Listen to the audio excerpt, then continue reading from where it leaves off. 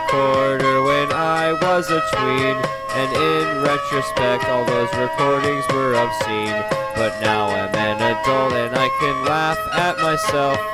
Why not play them for someone else? These are the tapes and I hope you enjoy a slice of nostalgia through the ears of a boy. Travel back in time with a familiar sound. Let's all get lost and rewound. Lost and Rewound, Episode 15, Egg Beater and the Homie G Station, featuring Doug Bleggi and Alicia Kennedy from the Teenage Guide to Popularity. Hello, everybody. Welcome again to another exciting edition of Lost and Rewound. I'm Elann. I'm Melissa. I'm Doug. And this week, we're excited to have our guests in the studio for you. But first, here is a rundown. When I was in middle school during the mid-90s, I carried a handheld tape recorder almost everywhere I went. And these recordings were called the Danziger Zone. They collected dust for nearly 2 decades. But now it has fallen on us as a collective to listen with fresh ears and provide commentary as we dive into not just the Danziger Zone, but just in general the rough and raw sounds of old media, specifically that of the cassette tape, and certainly more than just my own output. Ultimately, we hope to achieve absolute humility as we come to grips with the sounds of our youth and attempt to connect the dots between then and now. And now we begin.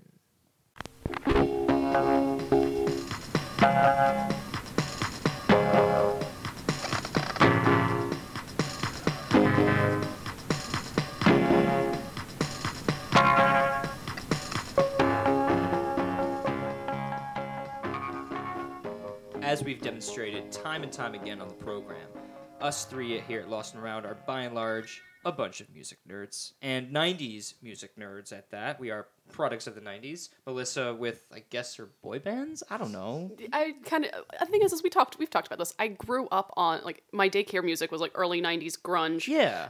And then I did go through the, late 90s, early 2000s teeny bopper phase, but we don't have to talk about that producer today. Doug with his hip-hop, and then me with everything in between, whatever. All of our tastes intersected, though, at MTV. So music videos clearly were the healthy medium for which all genres were exposed.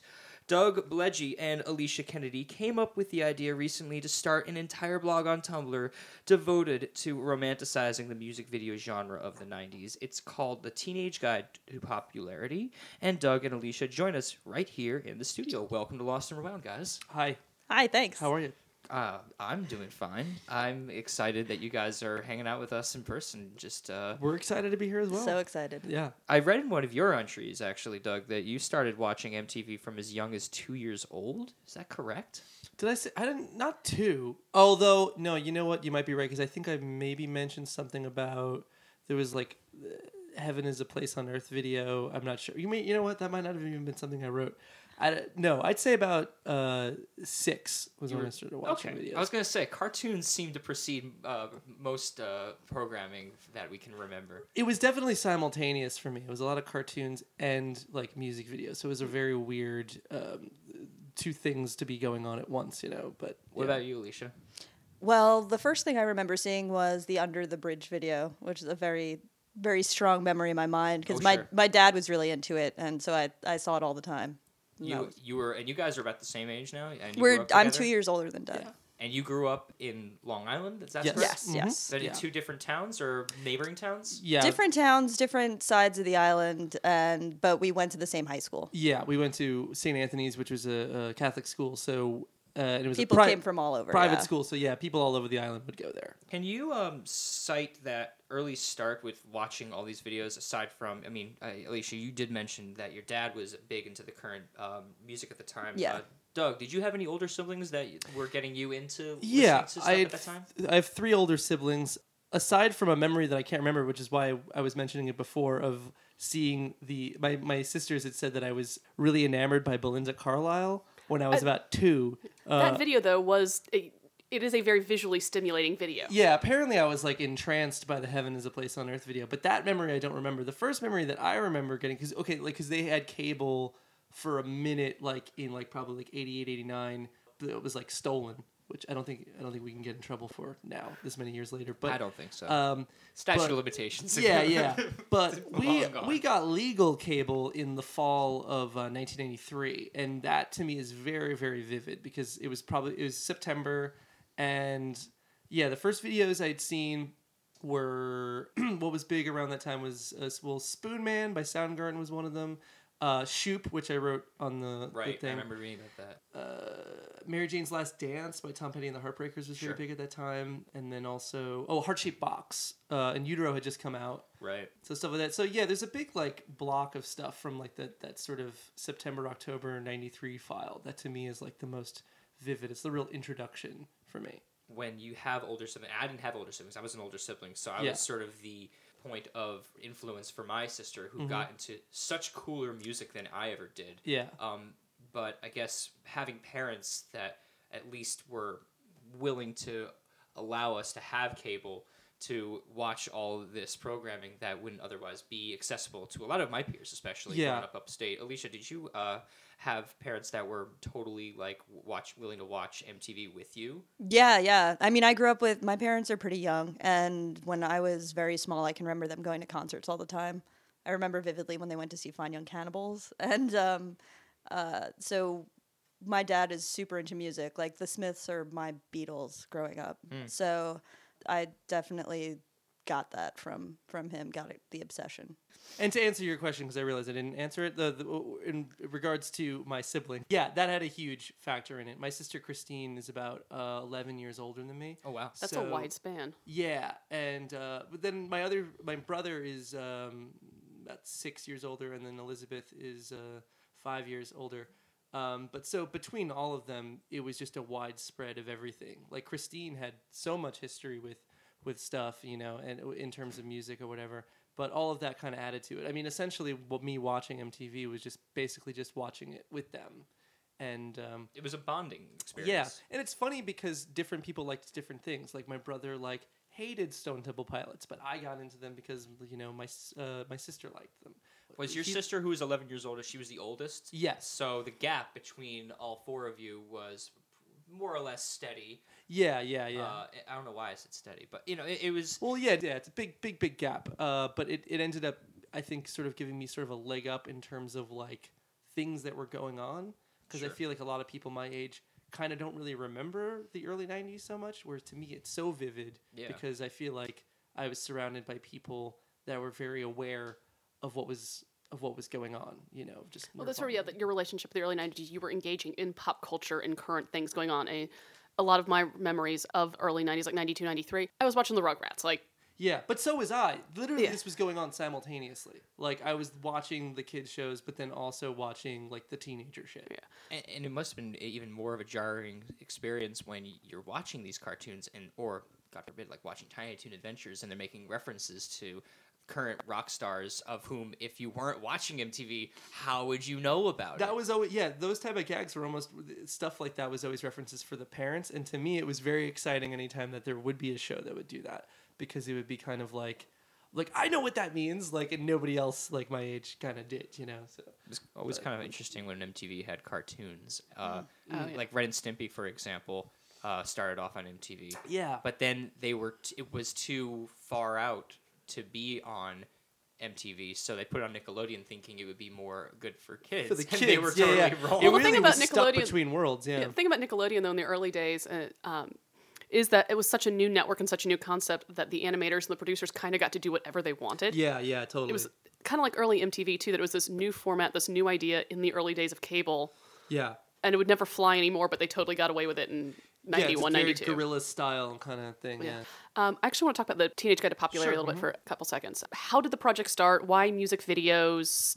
Well, we G-chat all day. All day. It And always starts with G-chat. Yeah. And we one day sent Doug the Not a Surf Popular video, wanted to talk about it, and that just Great video. spiraled into us sending each other different videos, and I'd had a lot of coffee and was like, let's pitch videology on a party about where we DJ with music videos. Yeah, specifically, it was what we were talking about, starting with the popular video. We were talking about videos that we'd see in when we were kids that had at the time, very adult things for us, particularly like if it featured a scene of a couple like making out in the video. Like that was like so like, oh man, like, like I just want to be older. Like showing you how cool it was going to be a teenager, Exactly. 20-something, or like it was a thing where and especially that video because it wasn't even like, oh, I want to be an adult. I just wanted to be a teenager. Yeah. It's like I just wish I was 10 years older. And because it just looked so exciting and it seemed so far away. So it started with we were talking about that because also Alicia's a huge Not a Surf fan. Like I always knew Popular. I know Not a Surf have a big following, but that was my one thing with them. But then also it started where I'd sent her then the Swallowed video by Bush, which is not one of the most popular ones. It's off their second album. It's from the second one, yeah. And then just different things like that. And then that's how we started talking. We were saying that should be like the theme. It should be like a music video makeout party. And so we wrote to Videology. The guy there is a very nice guy named Austin Kim. Was very, very into it, so he booked us, and then we just began this as a thing that we're hoping to then potentially do, indefinitely. So you've been really going real Gumshoe style, doing a lot of investigative work into into your childhoods. Because now we have this blog where we have every weekday now we'll write about something, a video. In terms of and just what it meant to us and whatever, and we've gotten a lot of people into it too, where we just have, people write to us and then sort of share their experience of first seeing certain music videos. I noticed that from what I've read of the entries that it is predominantly, as would be a new project starting out. You're trying to get a theme going, and it seems that 90s definitely plays a huge role. But has anybody submitted anything from a different genre? Different time period, like the aughts or the 80s? Nobody has, but like Alicia's uncle wanted to write about what was it? Oh, right. REM's first appearance on Letterman. On Letterman, yeah. Which is not against, we have no rules really. We specifically said we didn't want to call it a 90s thing. We didn't want to use the word 90s, even though that was the genesis of it, because we didn't want it to be limited to just, like, we didn't want it to be about the numbers. We wanted it to be about an aesthetic, which is why, like, we're going to have a party on April 11th. Oh, nice. And, that's excited. Yes. But, we're not going to rule out, like, 80s stuff. We're not ruling out, like, late 80s, in particular late 80s, because, that's kind of a golden age for music videos, too. It really is. Yeah, like, we generally like to think of, like, the sort of, the idea is, like, late 80s to late 90s, even maybe 2000 or whatever. But it's just a general aesthetic. Essentially, it's more geared towards the sort of Gen X kind of thing. Nobody's written yet about anything beyond the 90s, anything further or anything before. But it's certainly not against the rules. That's just where it's been so far. The event that you guys had recently, you billed it as a makeout party. Yes. And so, how did that end up going? There was a lot of making out. So much making out. Really. Yeah. I'm taking you on your word about this. Yeah, no, it was great. We were also hoping that it'd be a nice place for, young couples or singles to go and potentially, like, without necessarily labeling it singles mixer. Yeah, it's certainly, that was, because we certainly didn't want to be like that sort of a thing. But it was fun because the idea, I think, behind it, at least, for me, well, for both of us, I feel, was that this was a party that was like that sort of anxiety of us as kids watching these videos and wanting to be older. This was the party. This was what we were dreaming of. Oh, yeah. Like that. Hey, we're adults now. Yeah, exactly. It was like this thing where it's just like, hey, you know what? We made it. We're not even teenagers anymore. We're in our 20s now. So it's sort of like, yeah, let's have that party where people are like just hanging out and partying and rocking out and making out and shit, like whatever. What like, about the beach house? It's like when you went to the MTV Beach House every summer, you're like, oh, I want to. Yeah, I want to go. Yeah. So essentially, that was kind of the idea, was that it's like, oh, let's finally have that for real, and let's do it every month if we can. Who were your MTV VJ crushes? Ooh, you go first. Wait. Oh, I know what mine is. I can answer this question. I mean, that's I love Jancy Dunn, but she's a lady. I loved Gideon Yago, but he was MTV News. Gideon Yago was cool, though. I remember very good-looking man. I You can have a remember crush on MTV Kurt News. Loder, that would be Oh, but no. Hands down, Kennedy. I figured you'd be a Kennedy. Yeah. Totally. I've been so surprised by dudes being into Kennedy. Kennedy's so You'd be a hot. Kennedy dude for sure. Oh my God, she's such a babe. I was into Daisy Fuentes, but we'll get to Who's not Who's into not? Daisy Come on, Fuentes? yeah. We'll get to her later. I remember what was funny about Daisy Fuentes on the back on MTV is that she was just Daisy back then. If you look back and if you Really? watch, I mean, I'm pretty sure if you look back and you watch like when she used to host the Top 20 Countdown, like she didn't have a last name, which I thought was funny. Kind of like Kennedy didn't have a first name. It was weird. I don't know if that was like them taking artistic license or if just MTV thought that was cool. I was more, I guess my VJ crush was a little more early 2000s because I was a Carson Daly girl in middle school. But this is an interesting... Late 90s too. I mean, he He got to start, yeah. He was hosting MTV Live in 1997. Yeah, that's sort of a gray area too when you start talking about the 90s because, I mean, like, Backstreet Boys NSYNC happened more around 01 or 02. Yeah. But it kind of, like, Spice Girls were 98, so that's even earlier, I think. like 96, 97? Yeah. For sure. My sister was 8 at least when that was, or 9. I think a Spice World came out when I was in 4th grade, if I'm remembering that right. I think. Yeah. Yes. They were well established by 96 or 97. And that was the second record. Right, yeah. came Spice out. World caused a big fuss at my 12th birthday. Yeah. So that's their second record, What 7th happened grade. at your 12th birthday? Someone wanted to put on the Spice Girls. No one else wanted to listen to the Spice Girls. At the time, Trent Reznor was my desktop background. So, and it was my birthday. Yeah. And she just What the caused a big fuss and decided she was going to take mustard out of the fridge and spray it on things. Who did that? Who did that? This girl, Takia, that I went to 7th grade with. Yeah, she should be on the. Wait, is it? He's gonna come out that door I right know. now. This Let is me what tell this you was. something, Alicia. Well, Got another thing coming, buddy. Which artist or band do you think consistently had the best music videos, or vice versa, the worst music videos? Oh, good question. That's tough. Radiohead. I mean, it's a tired answer, but I mean, like, the Just video is my favorite video of all time. You know, Karma Police is so great, and the No Surprises video. I mean, but like consistently, I mean, that's the thing. You know, those are just 3 videos. Consistently, to answer that question, I'm thinking it's probably got to be an artist that's like, with it also sort of depends. solid on the- decade of great videos. Yeah, it also too sort of depends on what point in 90s to early 2000s music video history you're talking about. Because like Marilyn Manson, at the peak of Marilyn Manson, made some consistently weird videos. Yeah. I don't even like Marilyn Manson, but I can easily cite from referring to one of the entries on Teenage Guide to Popularity that The Dope Show is one of the better videos I think I can remember from that era because it's so memorable and so odd and off the wall. Totally, yeah. But he totally got your attention, and no matter for what it's worth. But yeah, consistent. I don't know. I mean, I love Depeche Mode videos Yeah. because they're all very weird. and Dave very, Dave Gahan. and Dave Gahan. I was reading about the Enjoy the Silence video, and it occurred to me that I had never actually seen it until. Oh, wow. That was the first time I've seen it. And it is very bleak and kind of. Oh yeah, that's the bleakness is what appeals to me. Yeah, my freshman roommate in college was the world's biggest Depeche Mode fan, like to the point that she would just play she would get stuck on a 3 or 4 song tracks. Like she'd play Enjoy the Silence 5 times in a row. That's a Like, girl after my heart. And then all of the remixes of Enjoy the Silence in a row, which took 2 hours. So I mean, obviously, there's no way to gauge what makes who's made the best music videos, the worst music videos. Is there a gauge for what makes a good music video? We could maybe Certainly, certain characteristics are. Well, I don't know. I feel like to me, what makes a great music video is just simply the song. The song has to be good, obviously, but it's just the song being able to really fit the video and them really complementing each other very well. Like today, we published one that I wrote about Spark by Tori Amos. Which got me to thinking about Caught-a-Light Sneeze by Tori Amos. Yeah, that's a cool, that's a great video. It's a great song. The Spark video, though, to me is a perfect example of what makes a great music video, which is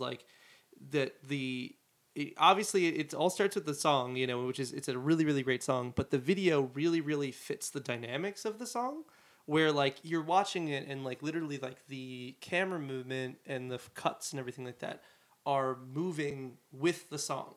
I had mentioned something in the article about in the piece about the car exploding at this one part of the bridge. Cars exploding is generally a good look for a music video. Yeah, totally. But that would be a perfect example of just how it just fits so well. It's like, I know? definitely enjoy narrative videos more than just either just in like a performance video or like random background. I mean, true, yeah, or just like, I mean, I like all different types, but I mean, I do love narrative videos, but at the same time, like Smells Like Teen Spirit is a great video simply because it really just like, it's just a performance video, but it really that's captures... great. No, it goes well too with the aesthetic and the moment and the feel of Nirvana. Yeah, it's inseparable from the song. It just it just has so much of the look of it captures just the feeling, I feel, of the time so well. You know? I think probably a more appropriate question is, who are your favorite music video directors that you've found in your, be it research now or just from looking back? I mean, it all comes. I feel like it's a boring answer because it's all just that stuff that from the director's series, those DVDs. Oh yeah, Mark Romanek is my favorite. Yeah, I like Mark still Romanek. have to see that one. Yeah, I mean those are Jamiroquai, Virtual Insanity. Yeah, like end of story. The Closer video. The Closer video that's one of my favorites, definitely. Yeah, that's so good. I don't think Romanek did Virtual Insanity. I thought he did. I think that's Jonathan Glazer, but I could be wrong. You know what? I might be confusing it because I think it might be Jonathan Glazer. then you know what my confusion was that because when Spike Jonze and Michelle Gondry and Chris Cunningham came out with theirs all like as one package, then I'm probably confusing because Jonathan Glazer and Mark Romanek and somebody else maybe have theirs all in one package, and that was the one I didn't get.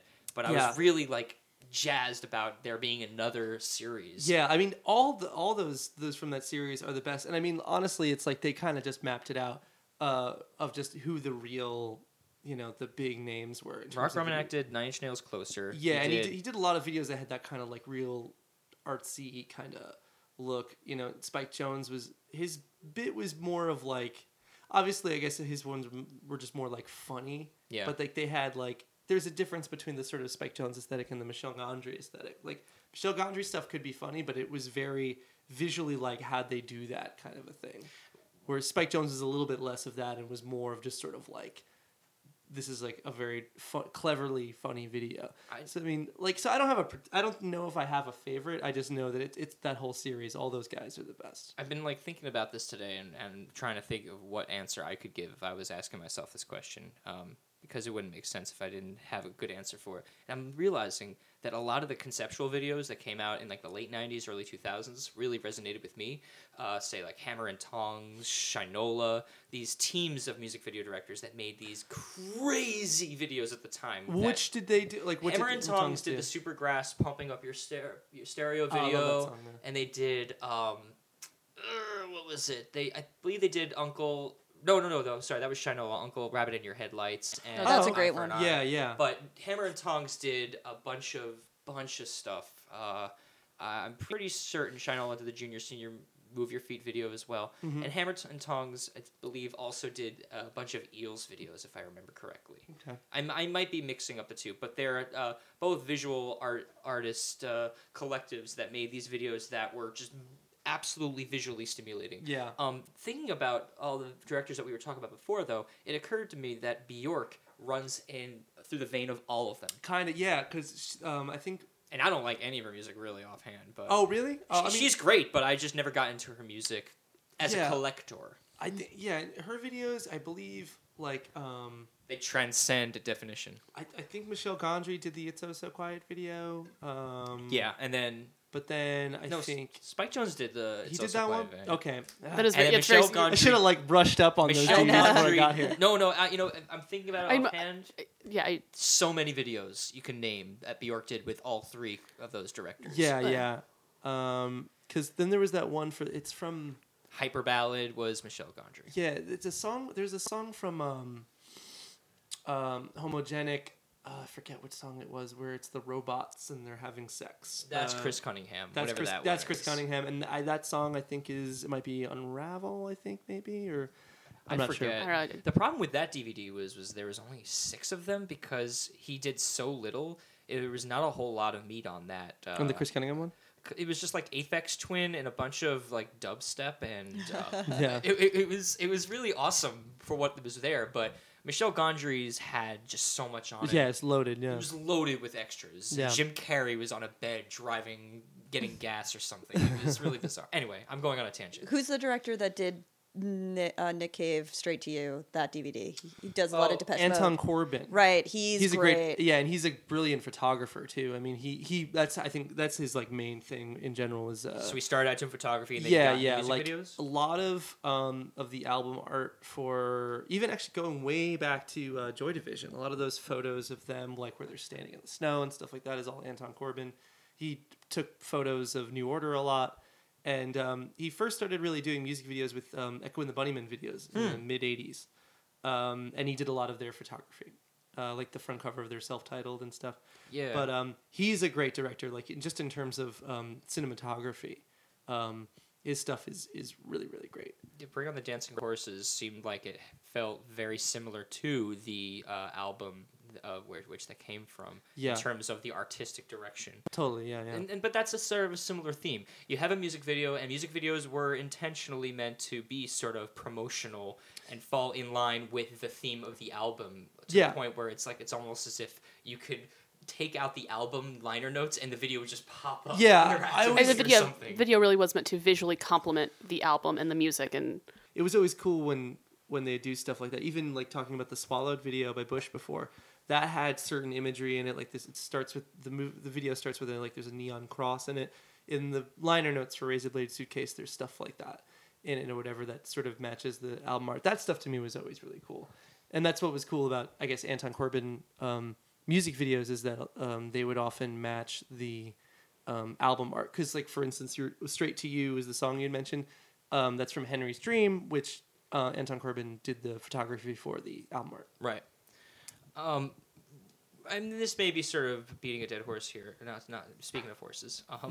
But considering that you guys have familiarized yourself so much with certain songs, with certain bands before you see a music video, after you see the music video, you know the song and then you see the music video, do you ever feel yourself being disenchanted or like by how a video was interpreting, the director interpreted the video to be, like the song isn't being given enough justice, or you know what I'm saying? Like I feel like that the video is not giving enough justice to the song. I'm trying to think of an example. As opposed to like when you see a video and that's the first time you're seeing that song, so you don't have any other context. Yeah. No, but I do think I'm trying to think of a good example as well. But I do think either for better or worse, a lot of times the video can sort of impact how you think about a song or how you remember it.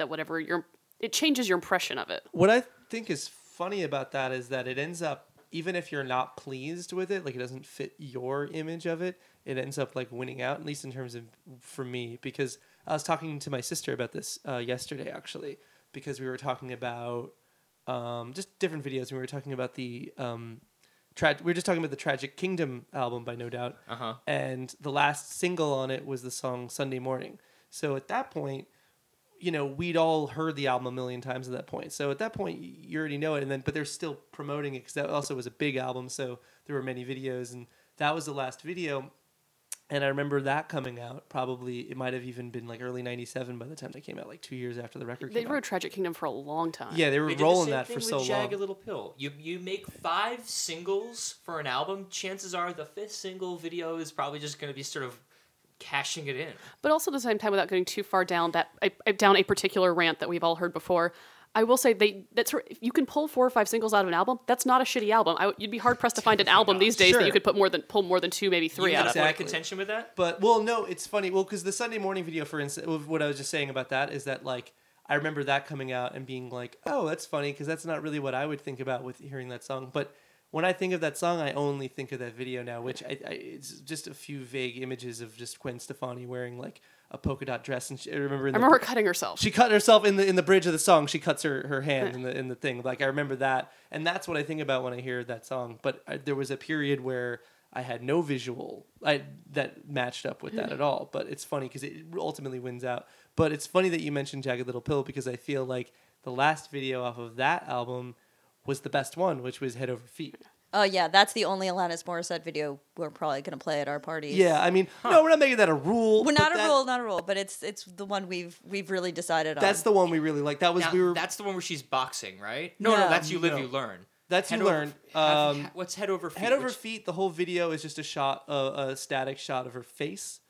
as she. Okay. I mean, that's been done a bunch of times. She did it with But, thank you. I mean, she's done it so many times. Right, but thank Well, you. no, You could say thank you was like full naked Alanis No, the whole time. Yeah, no, thank you is Speaking of videos that I found disappointing, that Yeah, thank you had had call. multiple locations. It was just the whole thing was that she was just nude through all of it. And she was just singing the lyrics of the song, and people kind of coming up to her. And we're like, whatever. why are you? She Yeah, did that yeah. with Hand in My Pocket, But, which was filmed in Windsor Terrace, Brooklyn. by the Oh, way. how about that? But yeah, that was. But the head over feet video, yeah, it was just a single shot or whatever, and that's I think both of our favorites. It's very powerful actually talking about videos where a video complements a song and kind of gives it new shades of meaning, because there's sort of an irony to these lyrics that really comes through when you watch that video. Totally. Of where she's head over feet for this person, but you see in her face that she's sort of resigned to what that means, which is maybe disappointment eventually. Yes, exactly. So that one, it's interesting when I don't know, a video can be the 5th of 5 singles, but then actually have potentially the best video out of them, even better than Ironic. Which I was about to bring up Ironic. I was about to bring up the Ironic video because it was well done. Like, it was clever. That's a good video. Yeah. It did get the music video accolade treatment at the MTV. I think it cleaned up. Yeah. But no, that was a great video. That I think is the one that people walk away from that album the most, like remembering the most. But I think for the Teenage Guide to popularity, our Head Over Feet is the real winner. What is it for you? Is it just because you're trying to kind of go for what you don't expect to be seeing or to be hearing, or is it just what resonates with you guys? I think what she had just said totally matches with what I said earlier in that it's that matching of the feeling of the song with the video. Yeah. Like she said, it's this sort of idea of like being head over feet over, somebody, but being like this kind of this resigned, like, oh well, kind of a thing, whatever. And the fact that it's just this shot of just her face, kind of just like this very plain faced kind of, she's really not ecstatic about it. She's kind of like exactly like resigned about it. I think that is what makes it good. Is ultimately just that sort of the meeting of the song and the visuals. As Doug was saying earlier, that we're more about an aesthetic than a time period, and we're not about picking the videos that people aren't going to expect to see. We're about the videos that are just really, really good.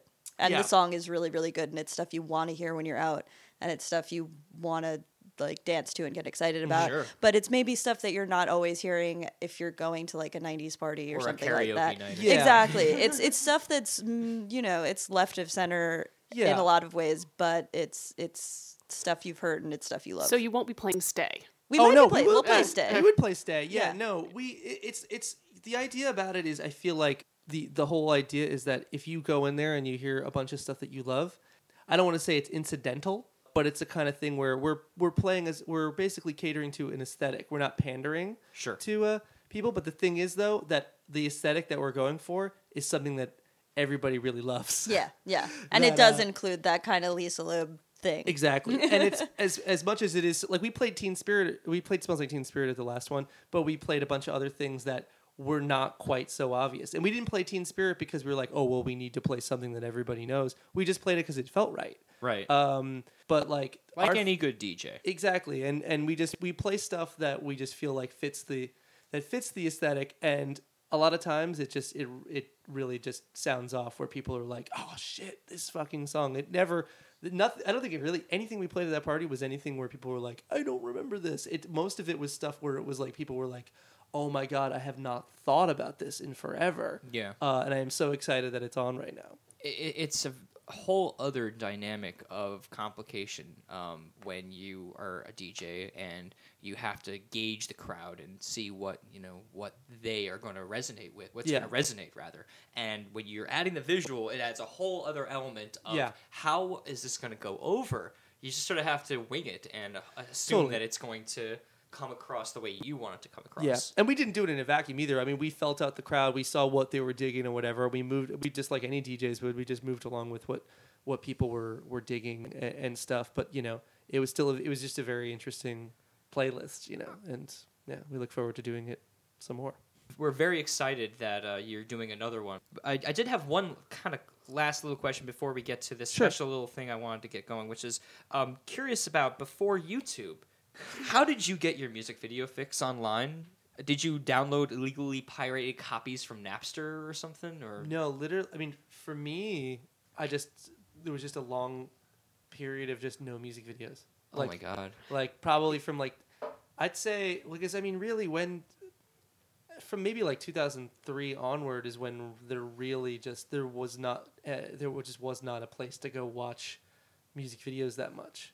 And it the was music- definitely. I mean, it sucked. It sucked when you. I mean, because that was how I learned about bands that I wanted to listen to mostly. Like I'd read magazines and I'd watch MTV. Yeah, and we were both really. I mean, you had M2. I did not. Oh yeah, M2 was my life. See, yeah, like in the late '90s when things started kind of going the TRL route. They still played videos, but it wasn't quite as... They were doing That was more the like beginning- 120-minute style kind of music. That was on the M2. On M2, yeah, yeah. on M2 all the time. But that was the TRL era was sort of the beginning of the end for the Definitely. music video the way we think of it. Yeah. Although I will say sort of back in when I was in high school and sort of rediscovering music videos a little bit was when Fuse was still sort of a new cool premium channel that Sure. like it was almost sort of the same thing that happened in middle school and with the whole TRL era or earlier than that on MTV is like just turning it on and watching it and like watching music videos. And, Yeah. But there was that whole vacuuming period pre-YouTube where if you wanted to watch a music video, you had to hope that MTV was playing videos that day. Exactly, yeah. It was... And you had to wait for it to come on. And to me, it still appeals to me way more. Like now I can watch any music video whenever I want, when I want. Yeah. But to me, that's not really what's fun about it. Like to me, it was more about what made it fun was that it was just on, and then like there was no that was how you watched music videos. It was just you'd have to watch, and then like you'd sit through, and then there'd be that one song that you'd be just like, oh yeah, this video, whatever. You know, like when the November Rain video would come on, I had to stop everything I was doing. Everything. If I was doing homework or something, I had to like, you know, or Jeremy or whatever, I had to like just be like, oh my god, it's on, or whatever. My heart rate would go up. Like I have that moment, and I know you can feel me on this, and I know producer Doug can feel me on this. The moment for me that I had to stop everything that I was doing Yeah. when they dropped the Intergalactic video. Oh yeah. That was. I remember. I loved.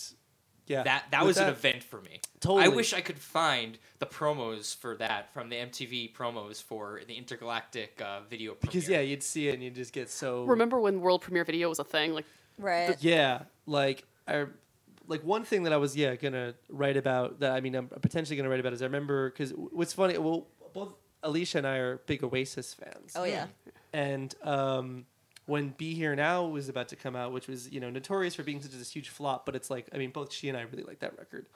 And what's funny though is the first video was for the song "Do You Know What I Mean," and that had such a huge there were commercials telling you that this video was going to be dropping, or whatever. And to me, that's just so absurd now that it was like at the same time, though, I mean, as we're sitting here talking about it, it's almost sort of the way our parents or grandparents talk about the radio, that we had MTV and that was how we experienced music and it was part of our lives and whatnot. That kind of like in the days before CDs and cassettes, you had the radio and you had to wait for your song to come on. Yeah, just to wait, and it was it was rewarding. I mean, that was the thing. Right.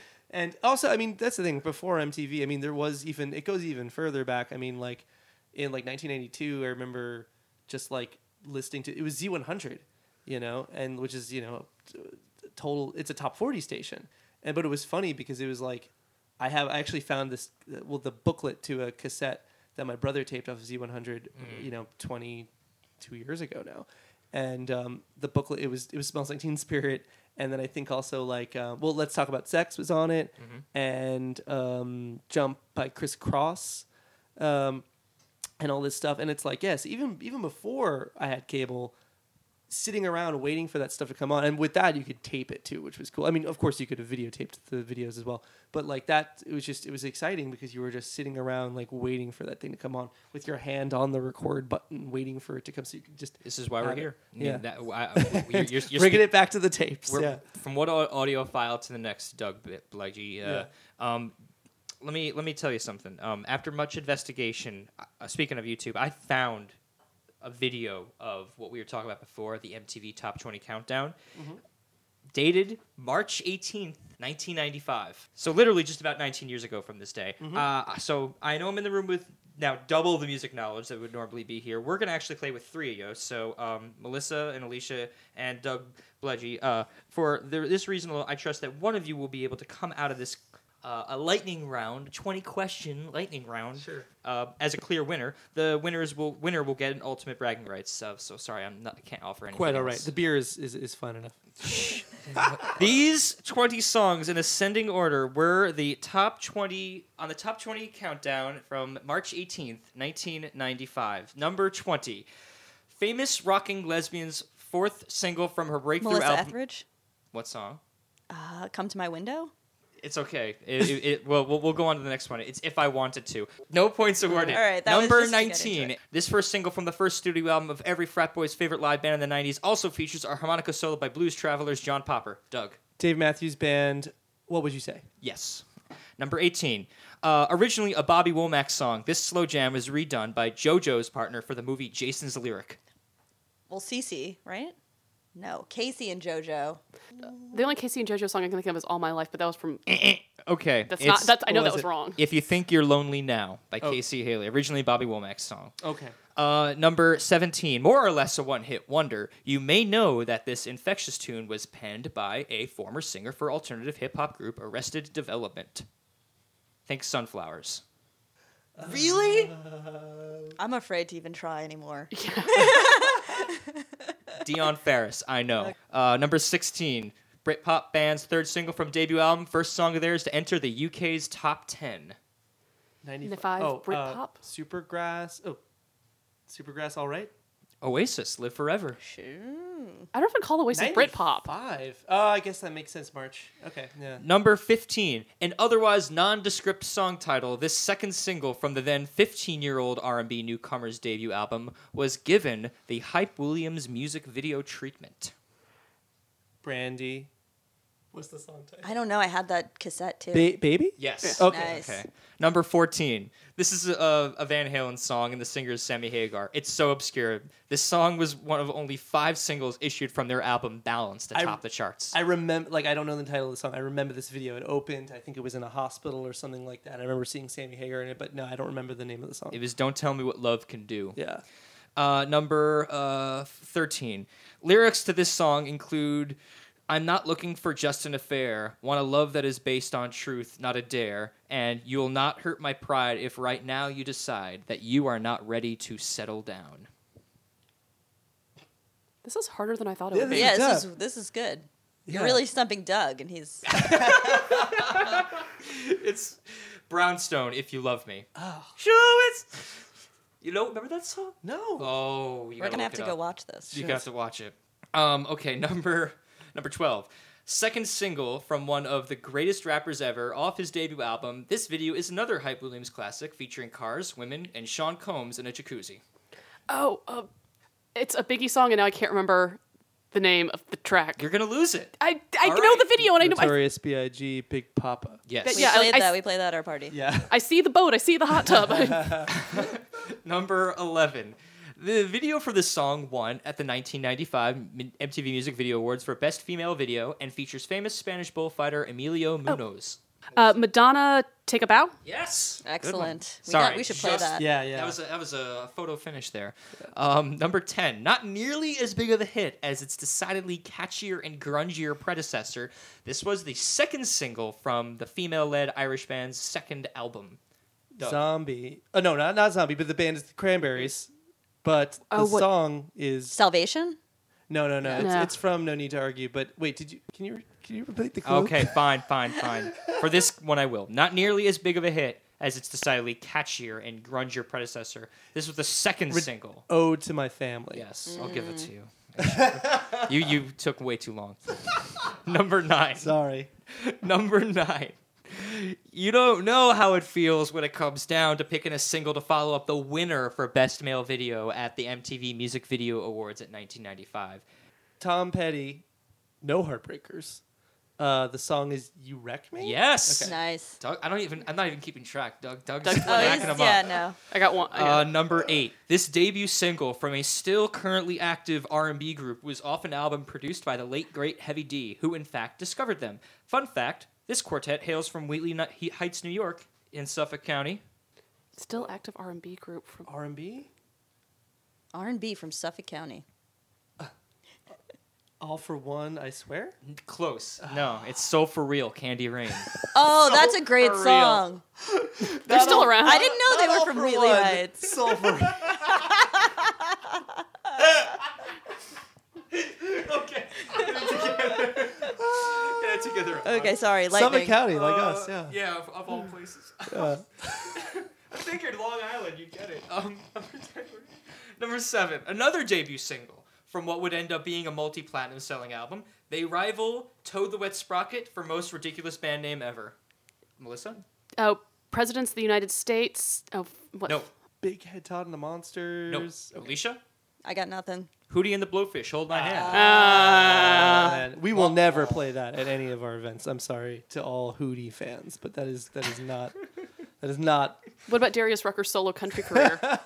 Luckily, that was way beyond Number 6. the 90s. Yeah. If you can believe it, these girls had so much money to spend on the video for the second single from this album that they cut 3 different versions. Sexy, Sexier, and Sexiest. It takes place in a brothel and features a guitar solo. It is in the R&B genre, I should note. Takes place in a brothel and has a guitar solo. Is it an En Vogue? No.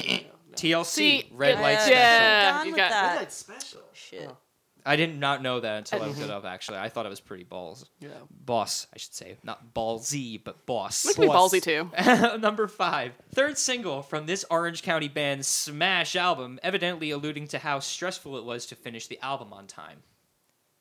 Third single from an Orange County band? Pretty sure it's Orange County. Okay. Third single. Third singles that probably came out in 94. And, is it Everclear? No. Offspring, Gotta Get Away. Oh, right. I had that cassette. I had Ignition. That was one of the first albums I bought. Smash on Number tape. 4. This deeply powerful and uplifting arena rock song has one of the more curiously widely interpreted videos of their catalog. It also wasn't ever meant to be released as a single, perhaps because the album version is 5.5 minutes long. Arena You're Rock, rocking 5.5 95? minutes. I'm stumping y'all. You really are. Yeah. Live, lightning crashes. You're literally like you're saying things that I had. Like I had these on tape. Yeah. No. Fuck. Okay, Yeah. that's fine. Number 3. The famous Bay Area punk band releases this song as the third single from their first album, and what do you know? It's about a breakup that eventually was mended and came around to marriage. Well, I mean, was it When I Come Around by Yes. Green Day? Okay. Oh, guys. You didn't raise your hand, damn it! We're definitely going to play that next time, I think. Yeah. Number 2. Michael Jackson's former backing vocalist had a song so compelling that not only did country star Travis Tritt write a response song to it, but Beyonce recently covered it on her Mrs. Carter Show World Tour. Oh, I know Marinate who- on that. I know who it is. I don't know the song. Backing vocalist. I know it's Sheryl Crow, right? It's Sheryl Crow. Crow. Oh. Then it's I tried 95. What the single would have been? all. If it makes you All I Wanna happy Do? or all I No. want to do. Strong enough. Oh, that I want to And- hear Beyonce do that. And finally, for the number 1 song of March 18th, 1995, the top 20 music video countdown, this song of gratitude didn't even chart very well, but this R&B quartet was riding high on their success so much, and of course, they managed to make it as number 1 here.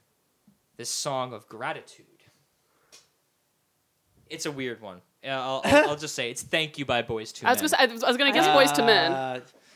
I was going to guess the Boys to Men, but I had no idea they had a song called Thank You. Yeah. How did I I miss don't that? know that song. I don't know. the You song. know, I didn't know either, but then when I went, I was like, "What?" And I listened to it a little bit, and I was like, I forgot about this song. Yeah. Every other song you could have played with Boyz II Men, I would have remembered it. Yeah. Yeah. Well, interestingly enough, it was a little harder than I expected it was going to be, and that Yeah. might be the way I phrased the question. So I'm clearly not going to be a trivia master anytime soon. But winner of this lightning round was Doug Bleggi Oh, with definitely. Thank you about very much. 5 or 6 points, I think. Melissa Applause. had 2. Alicia, I think feel you like had 1. I got 0. I got one. It's I got alright. one. I got one completely, and then there's a lot of half answers. Yeah. Let's Is this a good time to take a break? Let's you think? take a break, and when we come back, we're going to be dropping an exclusive on all y'all from Doug Bleggi's past. It's Lost and Rewound time, y'all. All right. Stick around, folks. Cool. Do you want to be on Lost and Rewound? Do you have a Danziger zone of your own gathering dust in your parents' basement? Then send us your tapes. We want whatever you've got. From elementary school spelling bees to high school mixtapes, send it all to lostandrewound@gmail.com. Come on now, get embarrassed with us. I might need to start crying on your shoulder at one point. So Go for it. Okay. Wait, there's crying involved now? No. Just because it's gonna be like this old thing that I haven't heard in forever. It's gonna be really embarrassing. Some memory lane So here. we're back, and just to sort of clear the air here, while the break was commencing, Melissa had brought up pop-up videos, a VH1 staple. Sure. Another VH1 staple was Behind the Music. Yeah. Now, Behind the Music was very formulaic, and you learned a lot about all these groups that you didn't realize were such hot messes. Doug, you had been a part of a rap group. Yes. That had a Behind the Music, but it's more than just the Behind the Music. It's the music itself. Well, yeah. So when the story in a nutshell is that when I was maybe 12 or so or 11, and my friend Sebastian, who went to high school with us, is Alicia's age, we used to hang out a lot. He lived on the same block as me. We kind of had this jokey kind of rap album thing that wasn't really a rap album because there was no rhyming or anything going on. It was just kind of it was just this dumb thing that we put together. But we on the spot, you know what? It was funny because it actually started where we were having sort of a faux radio show thing, from what I remember. And he had come up with this character on the spot, and he came up with a name on the spot. And the name of the character was Egg Beater. So he was the rapper, and he was going to perform something on the spot for us or whatever, and it was going to be a song off of his new record. So I strapped on a guitar, or I put on a little bit of both. I think I played a song or whatever, and I also had another track from something else where I hit play, and then he just sort of came up with something on the spot or whatever. And, I don't know, it was dumb. We thought it was funny at the time, and eventually it became my friend Justin, who was, sort of an amateur director. We decided to make a Behind the Music episode of this character that we made up. So it was Egg Beater and the Homie G Station was the name of the group. And so we spent pretty much almost an entire, maybe like 8 months making this on videotape. How long is it? It's like 45 minutes to an hour. It's a full hour. It's a full hour, right? We made fake commercials too in it. Which are brilliant. Thank you. The alarm, armed alarms, alarms, where when you try and get in, everything just explodes. Yeah, that was an idea that I had of just sort of a stupid alarm system that had absolutely no point to it because it would destroy the thing that you were trying to protect. But then we had the whole Behind the Music thing. We had all our friends were in it, and we filmed it I think between June and December of 2002, and we had the premiere on New Year's Eve, which Alicia actually was at. I was. It was at Chris Miller's house. Chris Miller's house in 2002. We watched the rough cut of Egg Beater. Very few edits had to be made after that. And then about a month later, we started selling it on VHS tapes at school. It's like this is like a hair before everybody started putting everything on discs. Even then, people were putting stuff on discs. We were just really like stupid and didn't know how to do it. So we just sold tapes to everybody, and we actually made a profit. It was funny that we just would go up to people and be like, "You want to buy this movie we made?" So this movie is in the collection of select individuals, some of whom were not necessarily involved with the production. To your credit, I'd say at least 50 people. But that's a lot in high school. Yeah, I never sold the Danziger Zone. I never made a profit. I would be fascinated to find out if anybody of those 50 or so people that we're just guessing out there in the universe, if they ever hear this, do you still have your copy of this on VHS? Yeah, Behind the Music Egg Beater. Yeah, if you have it, please let us know. I mean, you had a copy. I sent you a digital copy of it for this interview. And by the time that this interview is, by the time this episode, I should say, is going to be on the web, we will have a link up. I'm pretty sure it will have a link up. I just have to.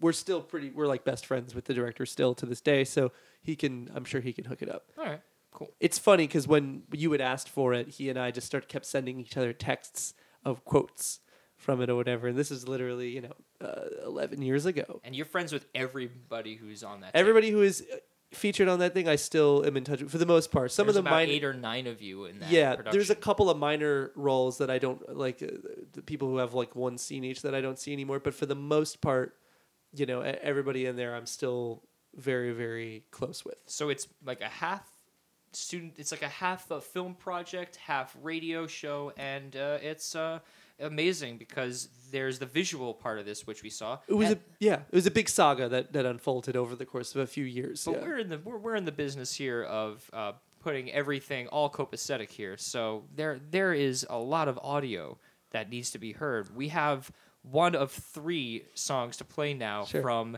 the EP. We call it the EP. I mean, it was a full-length album. It was 12 songs. That's an LP. That is an LP. That's a long Like player. I said, with the first of 3 songs we're about to drop from 2002's.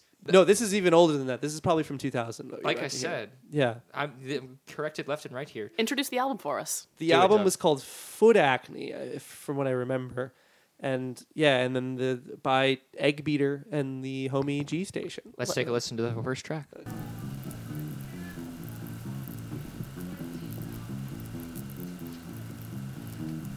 Up yours. All these guys, they suck. All these record company labels. They wanna cut me down, take all my curses off. Motherfucker, I don't even want that shit. Yeah. Say up yours all the way. They always come around. Up yours. Yeah. Up yours, up yours, up. Up yours, all the record labels. They don't have me stable all the way on the horse race. Go Disneyland for Gay Man 2000. They always around, getting just around. All about beating them up and ripping them up. Up yours. Ripping them up. Oh yeah! Up those.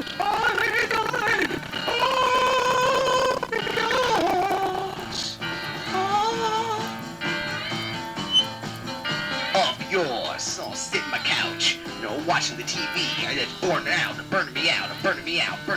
Up yours. In a house, in the watch mine, eating my sour cream and onion chips.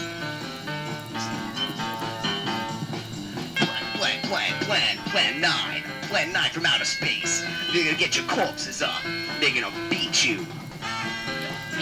In your face, yeah.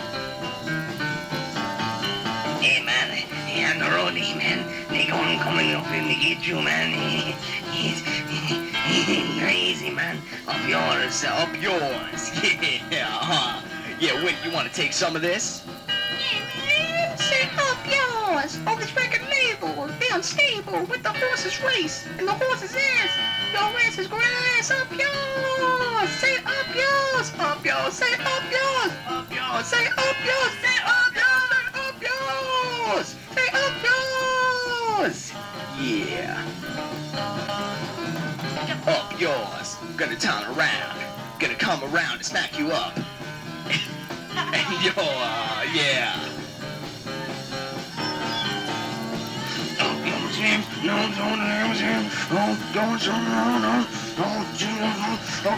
up yours.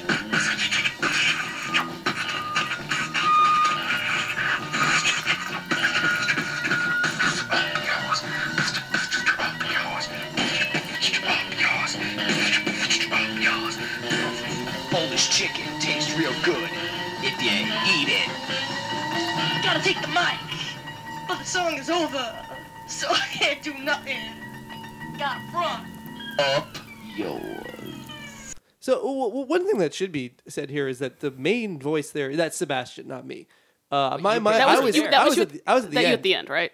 That was me at the end, yeah. You said earlier on when we were preparing this that you are like the Flav of this outfit. My name in the group was Space Chef, which was a Mystery Science Theater 3000 reference. I recognize that.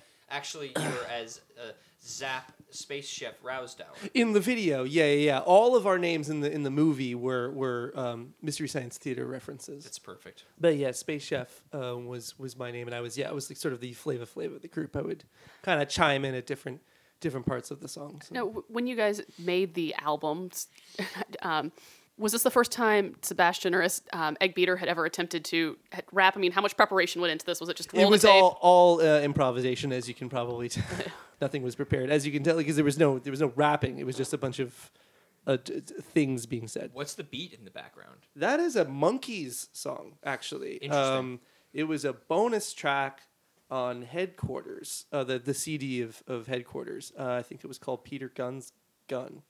Yeah, but I was around that time. I think I had gotten into the Monkees, and I had just bought Headquarters on CD. So, and it was an instrumental.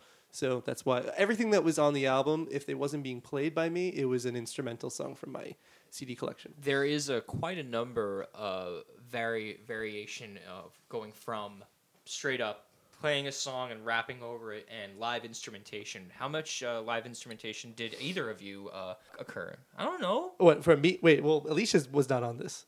No, I know, but I mean, you obviously... Me and Sebastian? Yeah, but you played in that band. Yeah. Yeah, that's how we met. We played in pit orchestra together. Well, that's the thing, too, is that, it's funny because Sebastian was also in... He was a cellist. Yeah. This is before we all met, but before she and I had met. But yeah, he didn't play anything on this, though. I think there was some guitar parts I played. I think I played a bass part. I think I played drums on one song. And then I think another friend maybe played drums on another song that I played bass on or something. Why weren't you a part of this? I didn't know her then. Right. And I don't know if I was friends with Justin either at this point. Yeah, this was back when you guys were probably freshmen in high school, and I was probably in 7th grade. So yeah, this was before. Yeah, during the movie we knew each other, but this thing, which happened about a year and a half, 2 years before the movie, I wasn't even. It was in BAK. BAK. Well, let's listen to another track because I'm curious to see. I mean, you played the Monkees for this first one. Let's see what the second one has to offer. Yeah.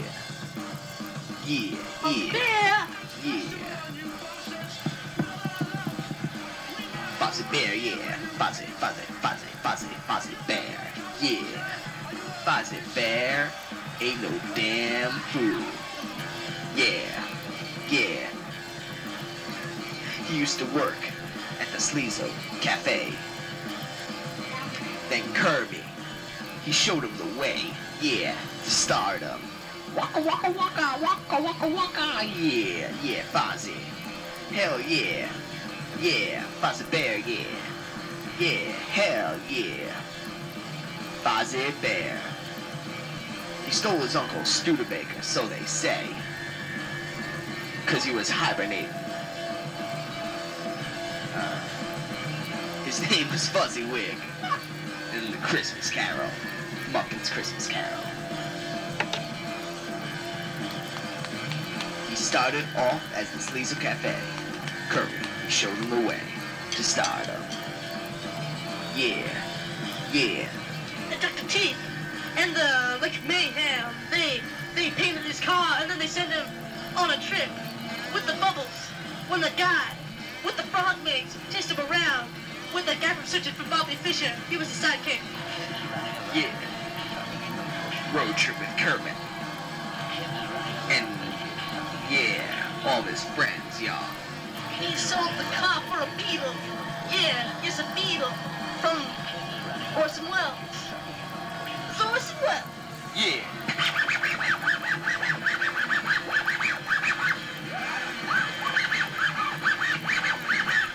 Let me take your mic in. Say, oh yeah, Fuzzy Bear. Yeah, you was Fuzzy Wig. Yeah. Working at the Sleazo Cafe. Waka waka waka, waka waka waka. Took a trip to Hollywood. Got in some Bhutan. Yeah. Had to save Gonzo. You have to save him from crazy humans. Used his invisible sauce. And he was picking his nose. Yeah. Hell yeah. Fozzie Bear. You ain't no damn fool. Ain't no damn fool. Fozzie Bear, Fozzie Bear, Fozzie Bear. Ain't no damn fool. Waka waka waka waka. Yeah. Show the way. Sleazo Cafe. Yeah, yeah.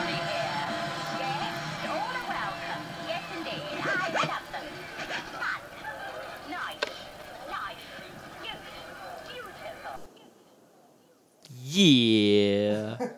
Yeah. Fozzie Bear. All right. I don't remember what the Waka official. waka waka waka waka. I don't know what the official title of that song was.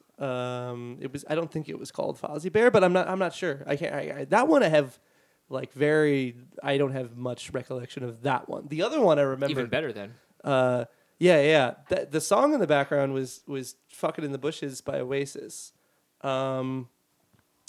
That whole song appears to be it's a narrative of the Muppet movie, and that's essentially the song. It's a song. It's a narrative story of what happens in the Muppet movie. I think it's interesting that you at least made a rap song about the Muppets. Why not? If you could call it a rap song, but yeah, but no, that's it was more there's- like a riff. It was more of a yeah. What I think artistic expression. license, yeah. What I think is funny though about it is like as stupid as the whole thing is that I clearly seem to already have an idea.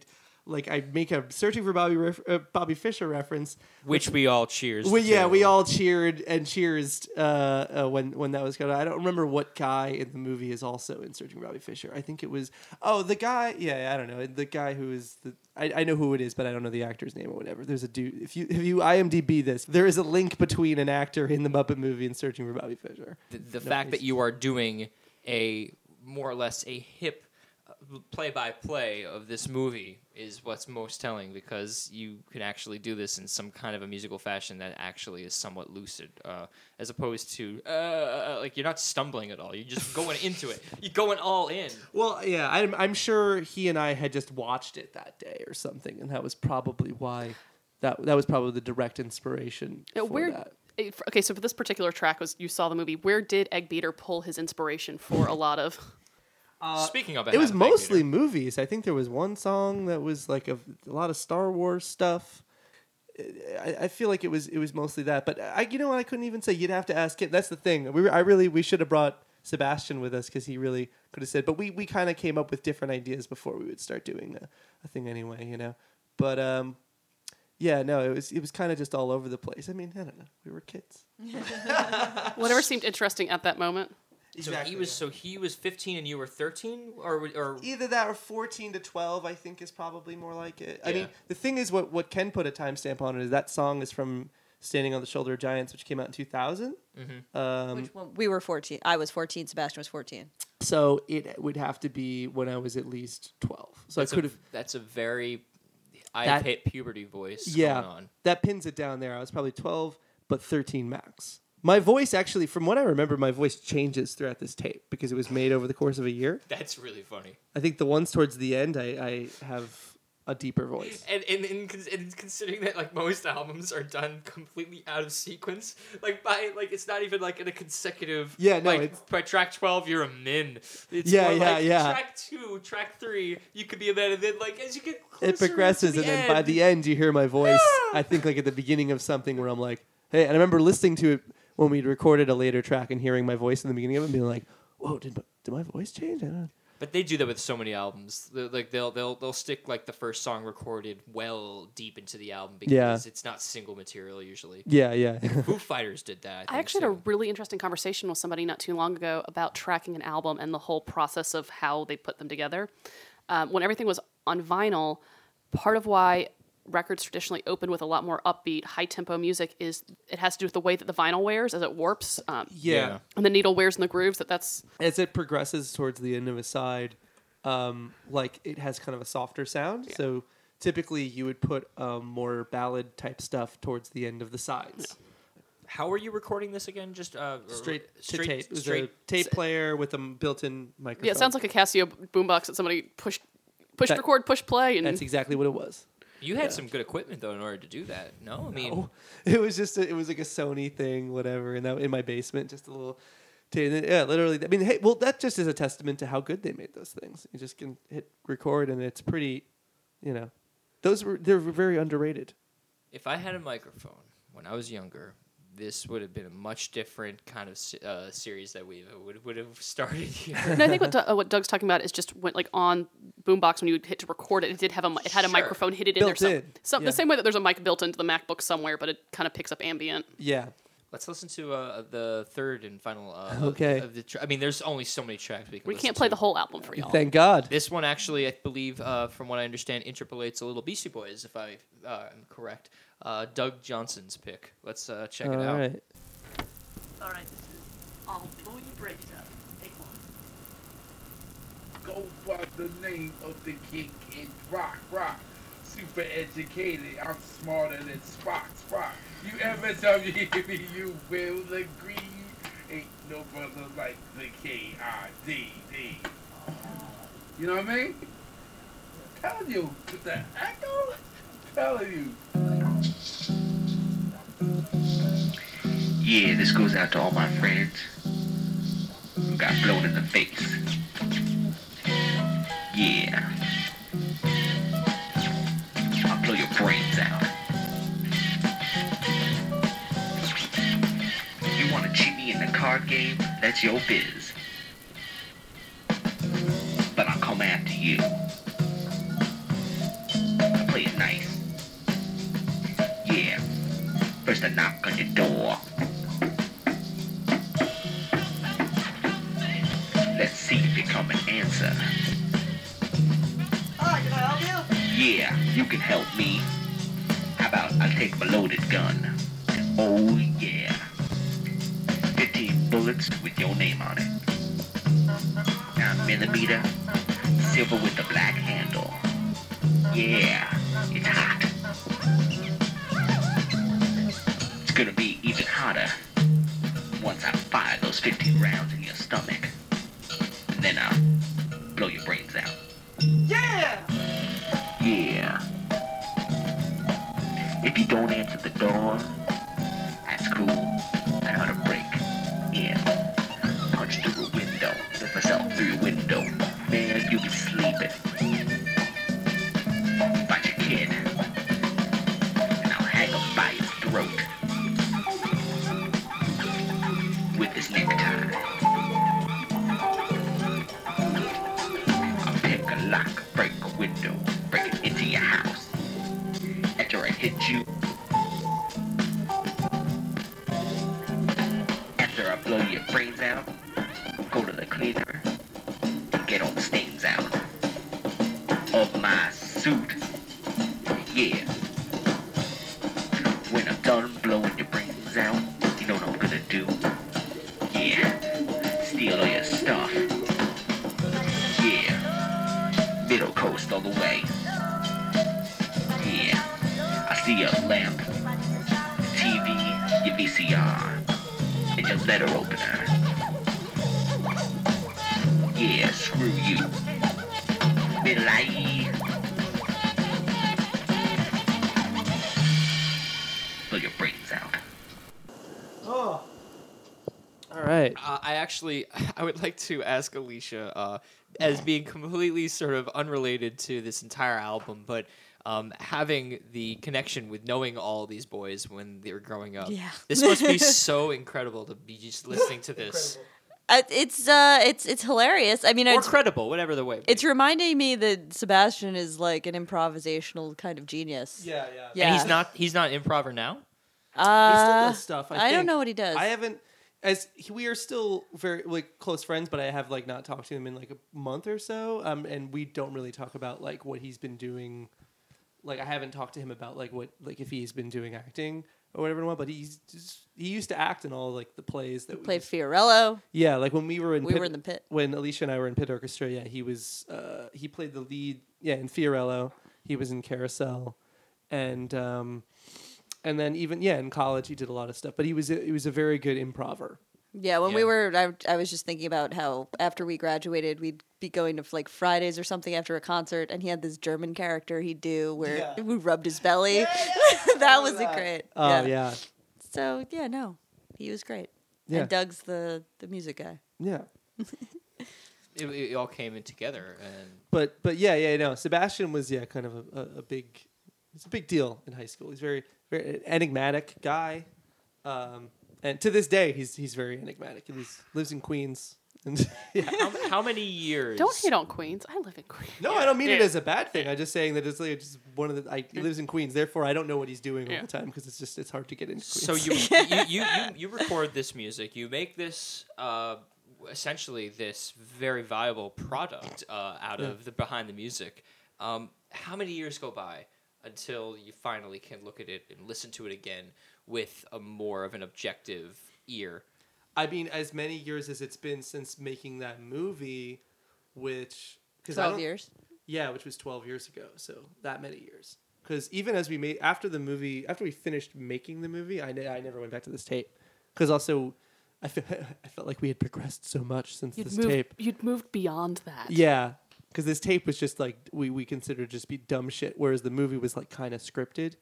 I watched the movie a year ago. The movie to me was still very funny. But yeah, no, that yeah. So I'd say 12 years would be it. And Sebastian has heard this stuff as well since then? No, he's probably had not heard it even longer. So when he hears this, he'll definitely be hearing this. So you to your credit, you are the curator of this, along with Alicia being the curator for a website about that falls right in line with what we're talking about every single month here on Lost and Rewound. You are also the curator of this tape. So by being responsible for this tape, to your credit, without you, we wouldn't have ever been able to have this. Certainly not. It was not in his wheelhouse to be carrying on to this piece of property. I mean, I remember me kind of being like, we made a couple of songs, and I do remember me being like, oh, let's make another Egg Beater track or whatever, and me sort of getting You were more excited about it. You were the driving creative. Yeah, and I remember, like it was a thing where I would have to kind of get him to do it. But the thing is, he came up with the stuff. He would just do his thing. But I was always the one that was just like, all right, we're going to do it. We're going to this all the songs on it, all the backing tracks were all taken from my CD collection, or I just made up a song on the spot. But most of it was just stuff from my collection. I'm really impressed with how old you guys were when you did this, because when you were in 7th grade, being the musical force behind what was essentially, if all else, a rap sort of idea with your friends.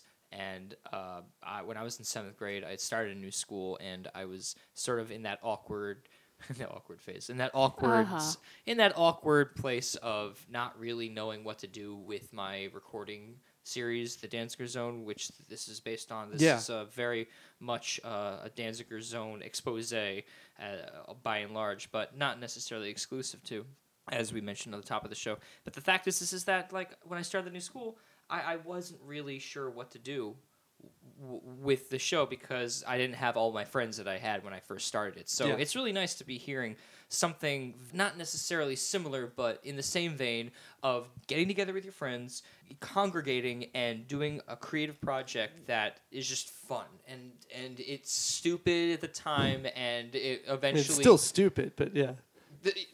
Nothing that you do when you're a kid is really smart. I mean, there's the foresight of recording it knowing that you're going to come back to it and it's going to sound great on fresh ears, as we pointed out time and time again. It's always nice to be coming back to it with fresh ears as an adult and being able to sort of pick it apart in a different way than you had before. I mean, it's always funny. It's funny to go back to it and think that like that was you that made it because it's just so like, ridiculous. Alicia, did you ever record yourself when you were a kid? I did. My best friend Carrie and I made some very strange videos. Maybe I should have sent you guys something I made in college called Non Baguette, which is I love that an one. avant-garde fake French movie. We always accept visual. Okay. For the website, obviously. But of course, yeah. And also when we were about when Doug's age, 8th grade maybe, we made a video where we used a stuffed ET to illustrate something about communism. I don't know. We were very weird. We're still very weird. So it's college. Well, no, that was middle school. That was middle school. Never mind. Yeah. Like I said, I get it. Yeah. But actually, not to belabor the point, but talking about college, I believe we have a track of yours from college. I'm not comfortable playing this, but I'm playing it because you have to suspend any reservations. Let's just play the track. You're gonna keep talking. I want to play it. No, Doug needs to talk about this. Doug Johnson needs to talk about this. Hello? Yes, you can. You don't need to rush into it. It's No. a song that you and I recorded in my dorm room when we were both freshmen in college. Correct. And you really wanted me to record you rapping, and I'd heard you rap and thought, I don't need to be recording that. But you're the most enthusiastic person I know forever. You've never changed from being the most enthusiastic person I know. So it was really hard to tell you no. So we got together at some point, and you had a rap that you wrote, and you picked a record that I had, so we recorded you rapping to this instrumental. And you named the file infamously based off my AOL Instant Messenger handle, Disco Kill Freestyle, which is actually stemmed off of a Girls Against Boys song. Off like one of their worst albums, but it's still an album that I highly enjoy called Freakonica. Somewhere way in the threshold, in like the deep in the album. Anyway, that's not important. What is important is this bullshit that we're about to play. It's some bullshit. Let's listen to it. Kick it. All right, let me just get one thing clear here. When I'm rapping, I'm not trying to, like, outdo you guys or anything. Whatever. I shouldn't be talking this shit, man. Let me just rap it, okay? I'm coming, all right?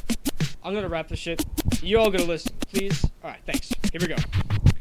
I'm not trying to outdo anybody, you see. The only person that I can outdo is me. Sure, I may talk big for somebody so small, but don't let the front fool you. I love you all. I don't mean no offense, I'm just filling up lines. Finding words to rhyme with when they intertwine. So I'm proud of my talent, but what MC isn't? Maybe I should clarify. So listen, I don't think I'm a rapper. I'm more like a poet. I keep my head up, so I know I won't blow it. I'm straight from the heart. I know that that's appealing, for the flow of the verses comes second to the feeling. Cause the soul of the roll of my tongue, lip shatter, has a certain type of depth, and that's what matters. Not the I got bling bling, my cell goes ring ring. I touch her, think things, and I give her the ka-ching. Materialism is whack, so no.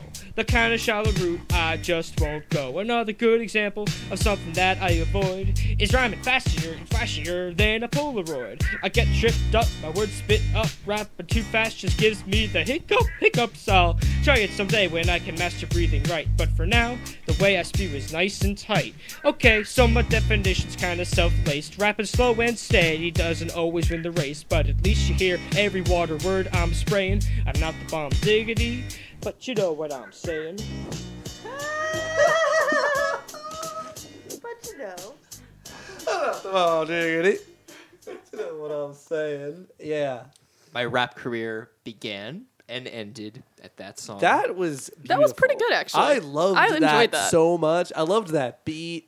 Like, Well, I can't take credit for the beat. I mean, but the beat was great. I mean, everything that was great. I remember the beat we found on vinyl somewhere. I don't remember what it was. So it's like Diamond D or somebody. Yeah. But you actually recorded it over the beat just playing, and then I played under it with the scratches. And that always confounded me. I was like, when I first heard it for the first time, I was like, whoa, Doug, what happened to the beat? I just do this acapella, and then it just came. He was like, wait for it, and then it came in, and I was like, I mean, see. I love that it was acapella that eventually built up to this beat. Like, Even back in the day, producer Doug knew what he was doing. What year approximately was this? 2002, which is around the same time. This is that, roughly the around the Hit same Bit time Do. that I was doing my thing. Yeah. Clearly, what I was doing was on the same sort of level of talent as the kids from Long Island who were rapping, in their parents' basements. So clearly, See, yours was a real rap, though. I mean, that's why, like, we played that. I'm just like, this is, I'm into this. Yeah, like when I was doing stuff in middle school, when I was recording, I wasn't really into hip hop at all. My idea of hip hop was you were talking about the Coolio Fantastic Voyage on the Teenage Guide to Popularity, and that was one of my first really strong memories of a music video, and that was what I thought rap was. I thought rap was Naughty by Nature and Coolio. Yeah. And anything else that was harder was not on my radar at all. The- It was all like pop rap for the most part. Montel Jordan. I mean that is pop rap. I mean, but Fantastic Voyage, I definitely would say was. But what's funny though is the person who wrote that is a rapper who is a friend of mine from high school. He goes by the name Monsignor Ghost, that he wrote that one. That one's one of our best, I think. It is great, yeah. Well, it's a great subject for a video. And rap, for whatever it's worth, in the 90s was sort of something that I did not get into long after the 90s was well over. So I was playing catch-up. We were talking before the show about how I got into De La Soul, Tribe Called Quest, all that. Yeah. Whatever was influencing me to be as white and white of an MC as I was in that track was clearly just in my own mind. Yeah. No Eminem or anything was influencing me. It was all just like the whatever underground rap I was into at the time, and not so much really because I was really pretty green. We were freshmen in college, so we weren't really even well versed in all the rap that we could have been in, so much as the current stuff. Like Sage Francis was huge at that time.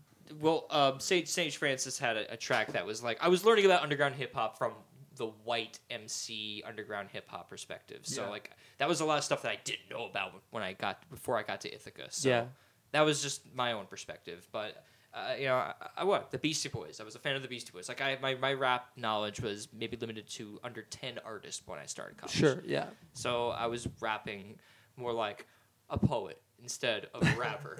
Well, I mean, I would say even again in the Egg Beater tracks, it's definitely more poetic style, and it's sort of that I just sort of loop it back around to where we started. There was sort of that early to mid '90s style of like white guys talking thoughtfully, melodically over musical tracks. Yeah. No, I'd say it taps into that. Yeah, definitely. The time is nigh to get going. I wanted to congratulate you guys on a fantastic website, and thank you very much. And for the success that you guys have and that we'll continue to have. Doug Bleggi and Alicia Kennedy are here with us live to talk about the Teenage Guide to Popularity, and their website can be found at teenageguide.com. TheTeenageGuide.com. TheTeenageGuide.com. Thank you. Our next party is on April 11th. April 11th. At Videology. At in Videology, Williamsburg. 11 p.m. Yes. 11 p.m.? Oh, yeah. Be there, motherfuckers. Y'all got anything else you want to plug while we're doing it? I'm going to be DJing on April 18th as well. An 80s party called it takes place on Good Friday. The name of the event is Great Friday. It takes place at Grand Victory. You're such a good Catholic. And we are super super Catholic. Yeah, we came in culturally. Yeah, we're cultural Catholics. We're very into the Catholic iconography. So my friend Andrea and I, who's visiting from England, is we're DJing it, the three of us will we'll all be there. I'll be there, and I'll be there just dancing and turning. That's Grand Victory in Williamsburg. Victory, okay. That is on April 18th, and the next Teenage Guide party is at April 11th at Videology. Can people find you anywhere in the Twitterverse if they want to? We're not on Twitter, but we're on Facebook. We're on Twitter as ourselves. I'm Alicia Kennedy. And He's mine is _the_Doug.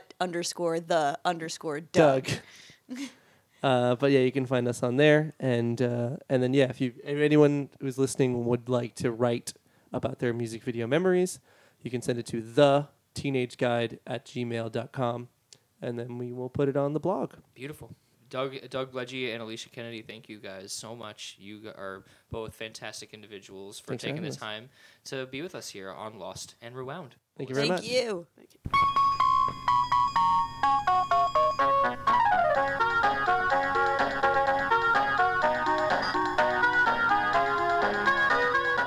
Thanks again to Doug and Alicia for hanging out with us. The Teenage Guide to Popularity, I'm super into this project. Yeah, I mean, this is right up there with what I want to be seeing every day. Yes. So that's awesome. You hear that, Facebook? This is exactly what I want to see trending, not some fucking Fred Phelps bullshit. We're a little bit Teenage Guide to Popularity. We're a little bit angry at the internet right now. Internet, you suck. These guys don't be so angry. It's okay. No anger. This was an easy episode for me because you guys did the whole interview. Thank you for doing that. You're welcome. You got to just do production magic. Yeah, I got to push buttons, edit things. It's great. And listen to low quality sound rap music. It's been a grand old time as always. If you yourself want to be involved in this project, shoot us an email at lostandrewound@gmail.com or check us out on Facebook, Twitter, lostandrewound.com. On iTunes and as well on So, SoundCloud. I think you guys know the drill by now. We are Lost and Rewound. See you guys next month. Lost and Rewound is hosted by Elann Danziger and Melissa Lloyd, produced by Doug Johnson. That is correct. And that's a wrap. And then we play And then Hippity Dippity and then Doo. play hippity dippity doo. Hippity dippity doo dog. Hippity dippity doo dog. Yeah, yeah, yeah. I fuel my fire with my desire. Doing the hippity dippity. Doing the hippity. My friend Deputy Dippity Doo Dog was walking down the street with his car. Next to him, rolling slow with his Benz, Mercedes-Benz that is. When all of a sudden, out turns around this huge motherfucking car with the limousine and the machine guns, and he got shot in the face and the back. Doing fine, he's in his prime. He understands what he's gonna do when he comes out of the hospital. He's gonna take him down the line. Gotta clean my slate, my rhymes are up to date. Don't perpetrate my crate. Dippity doo dog, doing the hippity dippity. With the hippity dippity, dippity doo dog.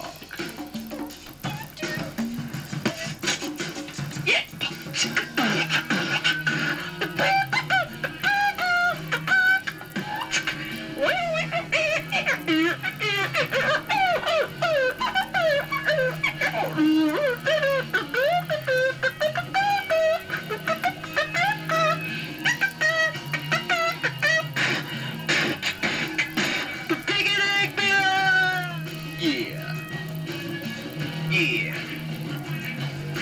The protection department.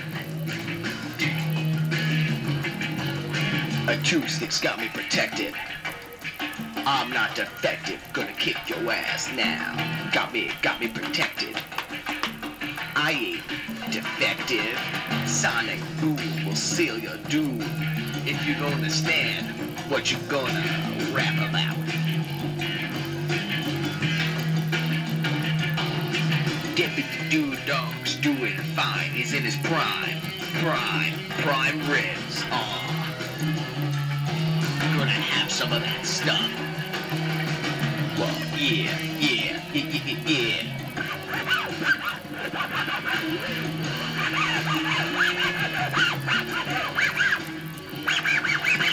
Clean slate with my rhymes up to date. Don't perpetrate my crate. Don't perpetrate the state. State of the Union address.